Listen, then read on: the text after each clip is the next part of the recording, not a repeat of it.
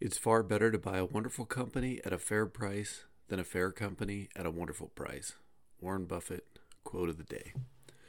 Good morning. Today is 21 January 2022, episode 2 of the Special Situation Investing Podcast, where we summarize and value current stock investment opportunities. Today's analysis covers Vector Group, or VGR, a third-tier cigarette manufacturing company and holder of high-end residential real estate, which spun out Douglas Elliman Inc., or Doug for the ticker symbol, on 29 December 2021. VGR offered the following reason for the Doug spinoff: clarified capital structure, greater alignment between the individual companies and their shareholder base, streamline management incentives, and finally, to unlock value by recognizing the distinct business lines of the two separate companies. Parent company. VGR's primary line of business is cigarette manufacturing. The company sells 123 bottom shelf brands through Liggett Group, which include Pyramid, Eve, Grand Prix, Liggett Select, and Eagle 20s, as well as private label and distributor exclusive brands. In 2002, Vector acquired the Medallion Company, Inc., which is known as Vector Tobacco and is a discount cigarette manufacturer selling deep discount cigarette products. VGR's secondary business is real estate, which it operates through New Valley Realty, a wholly owned subsidiary of Vector Group Limited. New Valley participates in the real estate business through ownership interest in several high-end residential properties across the U.S., with primary focus on the New York City metropolitan area. The spinoff. Doug focuses on luxury real estate through brokerage property technology, or as they call it, prop tech, and property management services. The company maintains over 100 offices in New York, South Florida, Southern California, Aspen, Greenwich, and Massachusetts, with approximately 7,700 agents.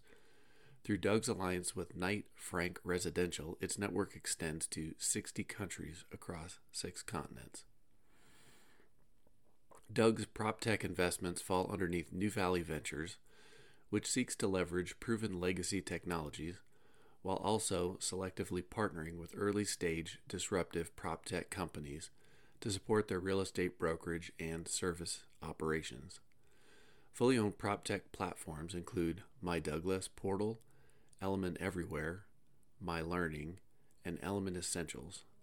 Doug invests in non-ownership stake of the following PropTech ventures, including ReChat, Purelin, Humming Homes, MoveEasy, Fixify, EV Passport, ILT, Personify, AI, the Lab PropTech Fund, Meta PropTech Venture Capital Fund, and Camber Creek Venture Capital Fund. These venture investments amount to less than 1% of Doug's $534 million in total assets. Doug's traditional real estate operations fall into the following lines of business: sales, marketing, property investment, property management, full-service title insurance, escrow services, and mortgage services. Under sales and marketing, Doug's DEDM division tailors its marketing to high-end international real estate clients, using its partnership with Frank Knight Residential to source clients. Property management occurs mainly through the management of 360 New York properties, representing approximately 56,000 units. In April 2021, the company acquired a 50% interest in Biscayne Mortgage LLC, which conducts business as ClearPath Mortgage.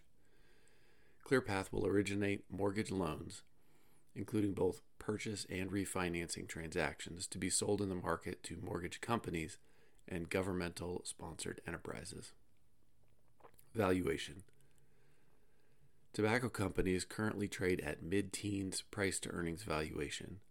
Philip Morris trades at 19 times current earnings, with Altria Group Inc. at 17 times earnings, and British American Tobacco trading at 11 times earnings. VGR will likely trade at a lower multiple for 2 reasons. First, VGR sells bottom-shelf brands and maintains single-digit market share in the tobacco industry. Second, VGR maintains a complex business model despite the recent Doug spinoff. VGR continues its real estate ventures through ownership interest in nearly $100 million in primarily New York City luxury real estate, making the company difficult for investors to value and lacking a clear business stratagem. Given New York City's slowing and even declining population in the wake of the government's COVID control measures, New York City real estate may be impaired for the foreseeable future.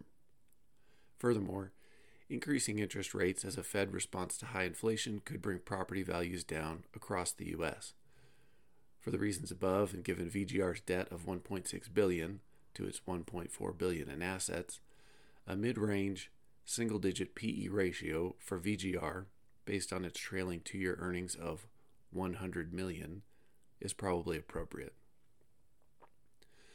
Doug can reasonably be valued at low double-digit PE of its 2020 Form 20F pro forma earnings of $92 million. Other publicly traded brokers traded the following PE multiples, with Marcus & Millichap Inc. at 18 times earnings, Realogy, which includes Sotheby's and Coldwell Banker, at 13 times earnings, and Remax at 43 times earnings. Doug's focus on New York City real estate could, like the analysis above, be a net liability given the city's declining demographics. However, this may be balanced out by at least two other factors.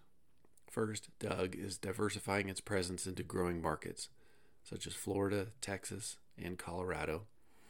And second, they focus on wealthy clientele who may represent a more stable customer base in Doug's existing markets. Doug investments into prop tech can be viewed as an option in low-cost, high-return business lines in the future, but projecting if, when, or how valuable those prop tech cash streams will be is impossible to know. For these reasons, a mid-teens PE is probably appropriate for Doug going forward. Added random thoughts. VGR's capital allocation over the last decade appears average at best. Page 53 of VGR's 2020 annual report displays a breakdown of their real estate holdings, comparing net cash invested to carrying value of each property as of 12/31/2020, and giving due consideration to the holding period for each property, indicate little flair for capital allocation on behalf of VGR's management. Additionally, VGR increased its shares outstanding from 117 million in 2011 to 152 million currently, against nearly stagnant earnings per share growth. Doug's Form 20F pro forma earnings of 92 million should be viewed with skepticism, as Doug reported a net loss for the several years leading up to the pre-spinoff number and is yet to prove capable of converting its $750 million of average revenue into reported earnings.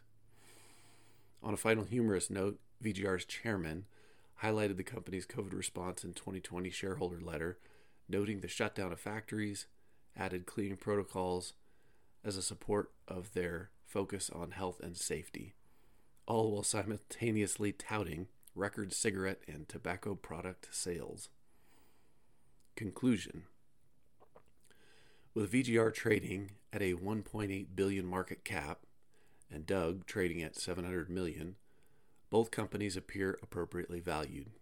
Furthermore, neither company appears to be a wonderful business selling at a fair price, or even an average business selling at a great price.